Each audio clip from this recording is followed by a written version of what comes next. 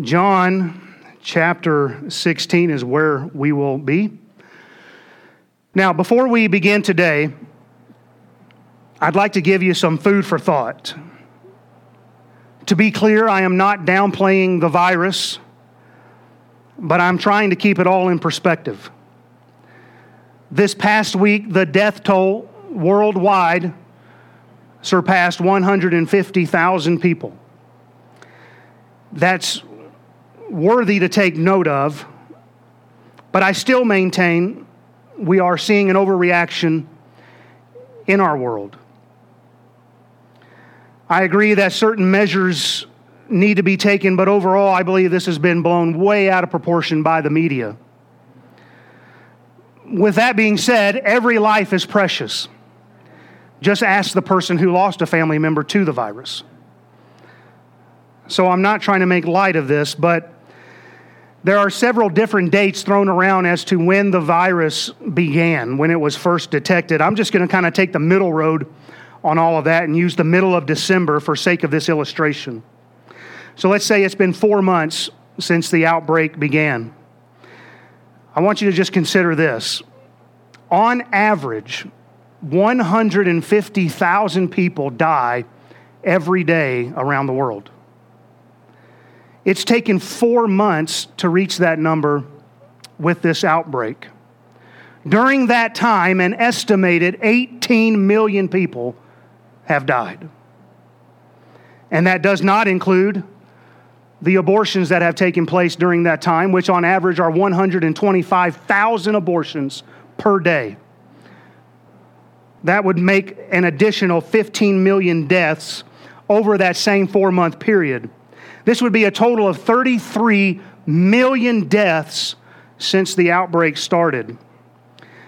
This means that the current coronavirus is responsible for 0.45% of the deaths since it began, while abortions are 45% of those deaths. There is something wrong with that picture. We're talking about preserving life, and yet we don't protect those that are in the womb. I understand that some are like Woody in Toy Story when he told Buzz Lightyear, "This is a perfect time to panic." But I maintain what I said a month ago. I don't believe it's a time for panic. It's a fact that the vast majority who have passed had pre-existing health conditions. By the way, does it interest anyone that the CDC, when calculating their death toll, will no longer use confirmed cases only, but they will now count probable cases? Just food for thought. Now, with that out of the way, please join me in John chapter 16 as we continue our series through the Gospel according to John on Sunday mornings. Last week, we covered verses 7 through 15, where the main emphasis was the reproving work of the Holy Spirit, who reproves the world of sin and of righteousness and of judgment. We considered the progression in those three areas of the Holy Spirit's work. First, we must be convinced we are sinners deserving of God's wrath. Second, we must be convinced of Christ's righteousness because our righteousness will never save us. And third, we must be convinced that Christ is mighty to save. Amen. If you missed last week, I would encourage you to take the time to watch that message, listen to it. In fact, I would encourage you to recommend those that you are friends and acquaintances with that don't know the Lord to listen to that as well. If you'll walk with God long enough, you'll discover some things. One is what Jesus told his disciples last week, and that's this: I've got a lot that I want to tell you, but you can't bear them right now. I can tell you in my life now, looking back over 30 years of being saved, over almost 20 years of preaching now, that I would never have signed up for certain things had I known what lie ahead. Amen. There are certain things that happen in our life, and we cannot bear them if we were told that in the beginning. And we would lose heart. We would We would faint along the way. We would be tripped up. We would stumble. And Jesus says, I have yet many things to tell you, but you can't bear them now. And I just learned in my life that God is very merciful when He waits to tell us things, as opposed to just telling us all at one time. And so just keep that in mind. This is still what we covered last week. And that's been true in my life in ministry. I will say this, there's been far more good than bad. Amen. But you understand how the bad sometimes takes the limelight. And so we've got to be careful about that. But the ups have outweighed the downs. But man, sometimes the downs can bring you real low if you're not careful. But Jesus tells them when the Holy Spirit of truth has come, He'll guide them into all truth, and He will glorify Christ. The truth of Christ would be revealed to them, as we'll see more next week. I thought we were going to get further than we are today, but I was actually going to attempt a personal record and cover like 18 verses this morning. And that became clear that that's not going to happen. So instead, let's begin in chapter 16. Instead of reading from verse 16 through the end of the chapter, let's just read verses 16 through 22. The Bible says, a little while and ye shall not see me, and again a little while and ye shall see me, because I go to the Father. Then said some of His disciples among themselves, what is this that He saith unto us? A little while and ye shall not see me, and again a little while and ye shall see me, and because I go to the Father. They said therefore, what is this that He saith, a little while? We cannot tell what He saith. Now Jesus knew that they were desirous to ask Him, and said unto them, do ye inquire among yourselves of that I said, a little while, and ye shall not see me, and again a little while, and ye shall see me? Verily, verily, I say unto you that ye shall weep and lament, but the world shall rejoice, and ye shall be sorrowful, but your sorrow shall be turned into joy. A woman, when she is in travail, has sorrow, because her hour is come. But as soon as she is delivered of the child, she remembereth no more the anguish for the joy that a man is born into the world. And ye now therefore have sorrow, but I will see you again, and your heart shall rejoice, and your joy no man taketh from you.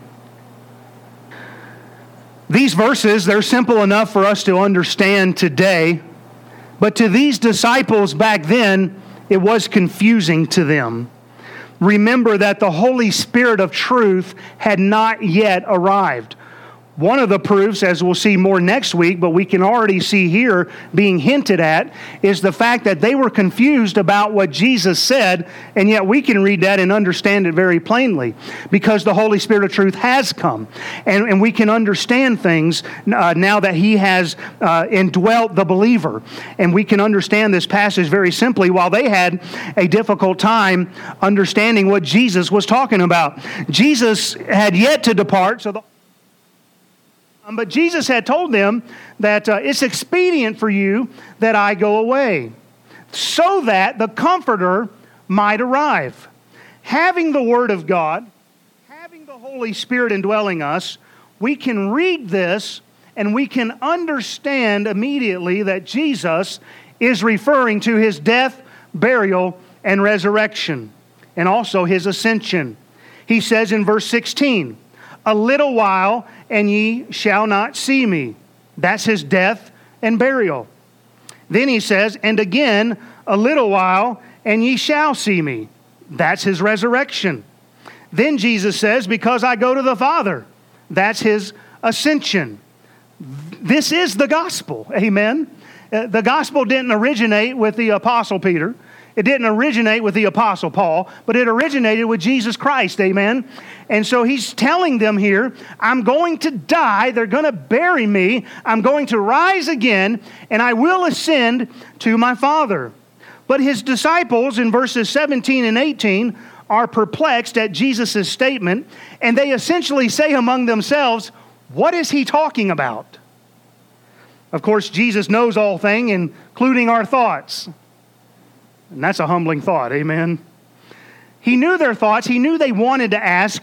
And so in verse 19, He sees that they're desiring to ask Him what He means. And so Jesus responds in verse 20, ye shall weep and lament, But the world shall rejoice, and ye shall be sorrowful, but your sorrow shall be turned into joy. I want you to think about how terrible it is that the world will rejoice at the crucifixion of a man who only went about doing good.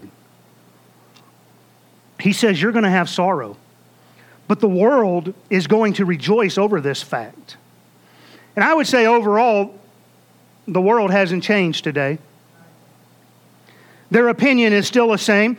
Even in America today, there's now rejoicing when court cases rule against Christianity and against churches. There's rejoicing over that. Just think about this for a minute. The world rejoices when the Word of God is rejected as truth.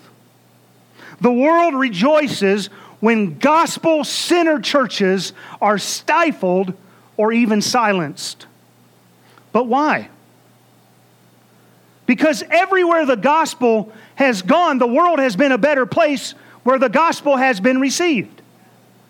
Why is it hated? Why do people rejoice over the fact that it's being snuffed out here or it's being condemned there, being forced underground over there?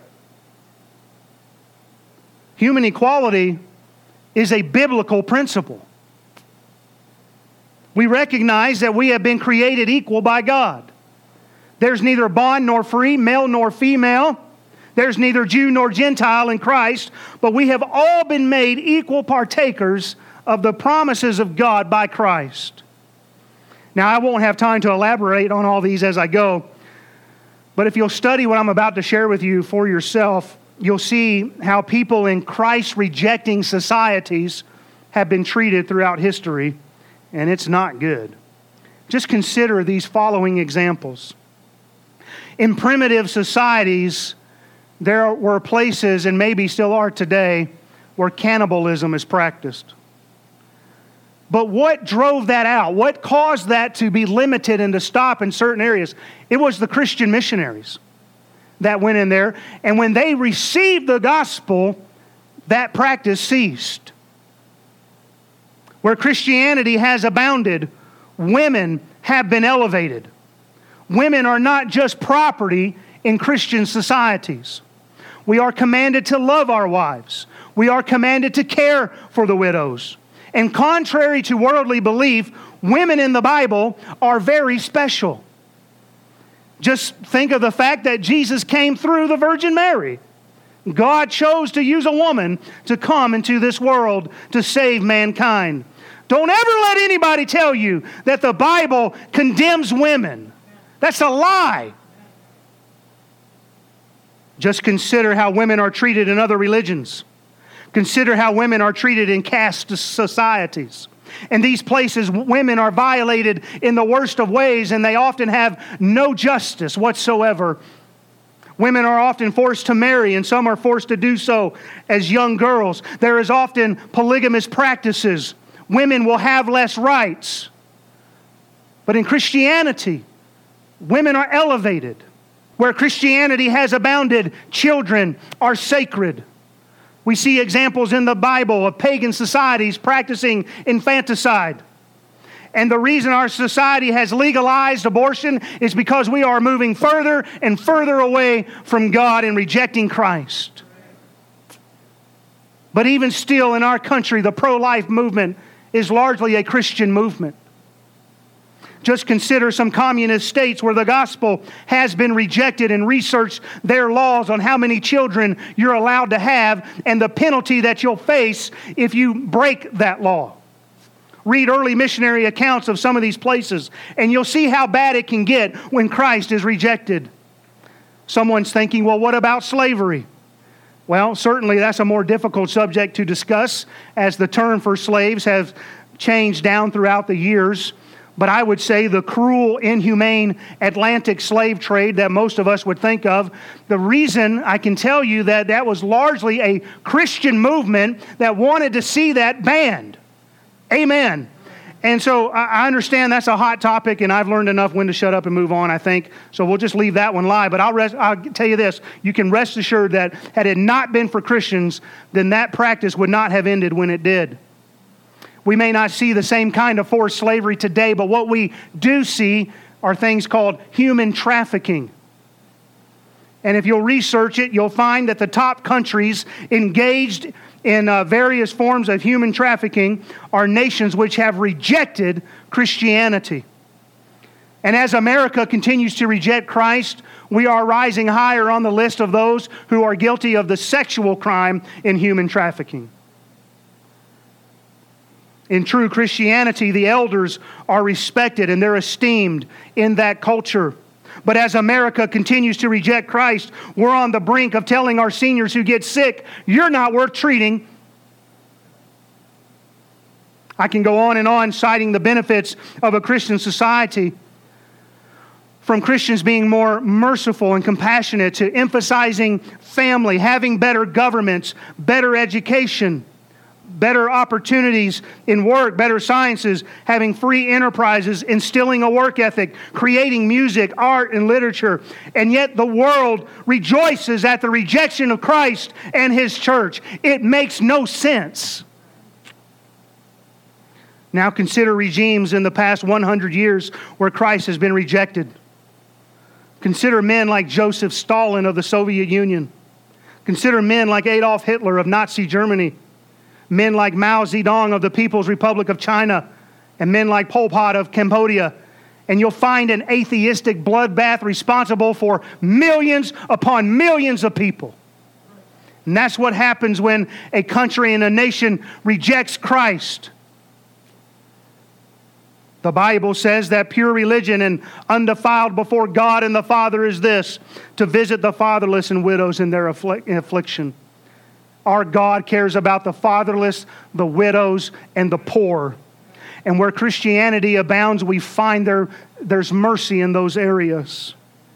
True Christianity views mankind as created equal in the image of God. Therefore, all life is valuable. Well, let's get back to our text here in verse 20. Jesus is letting them know He's about to die. They will weep and lament while the world would rejoice. But Jesus goes on to say that their sorrow shall be turned into joy.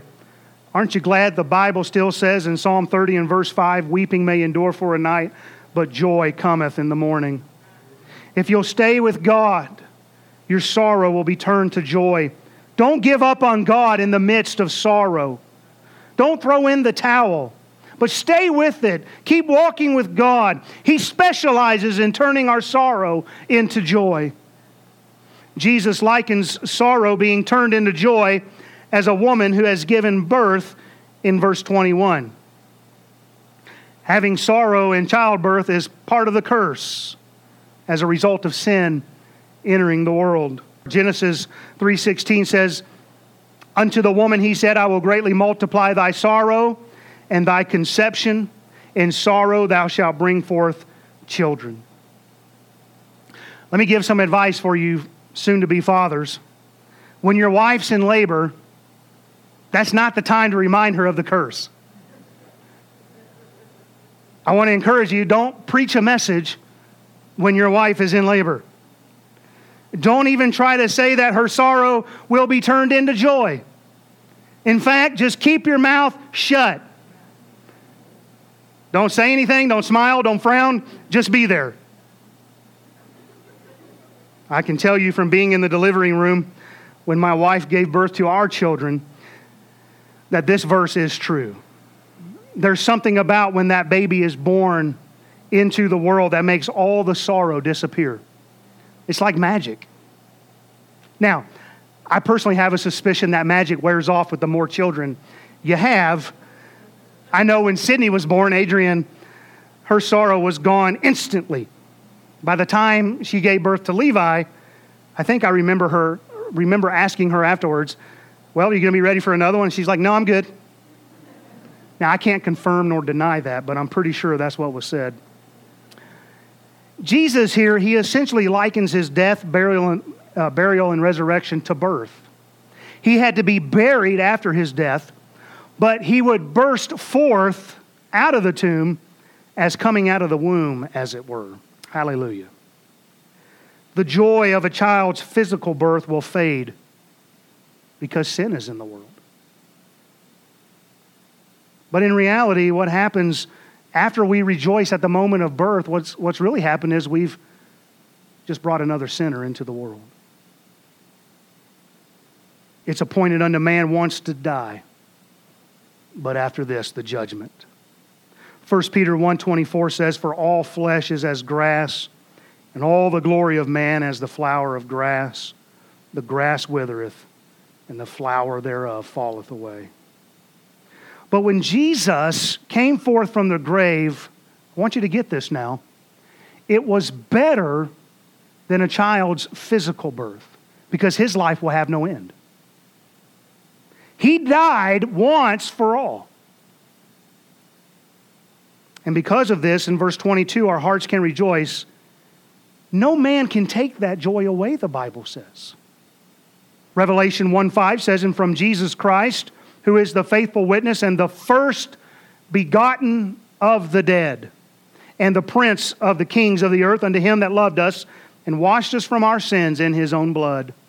Colossians 1:18 says, "And he is the head of the body, the church, who is the beginning, the firstborn from the dead, that in all things he might have the preeminence." Jesus was the first begotten from the dead. He was the first to be raised to die no more.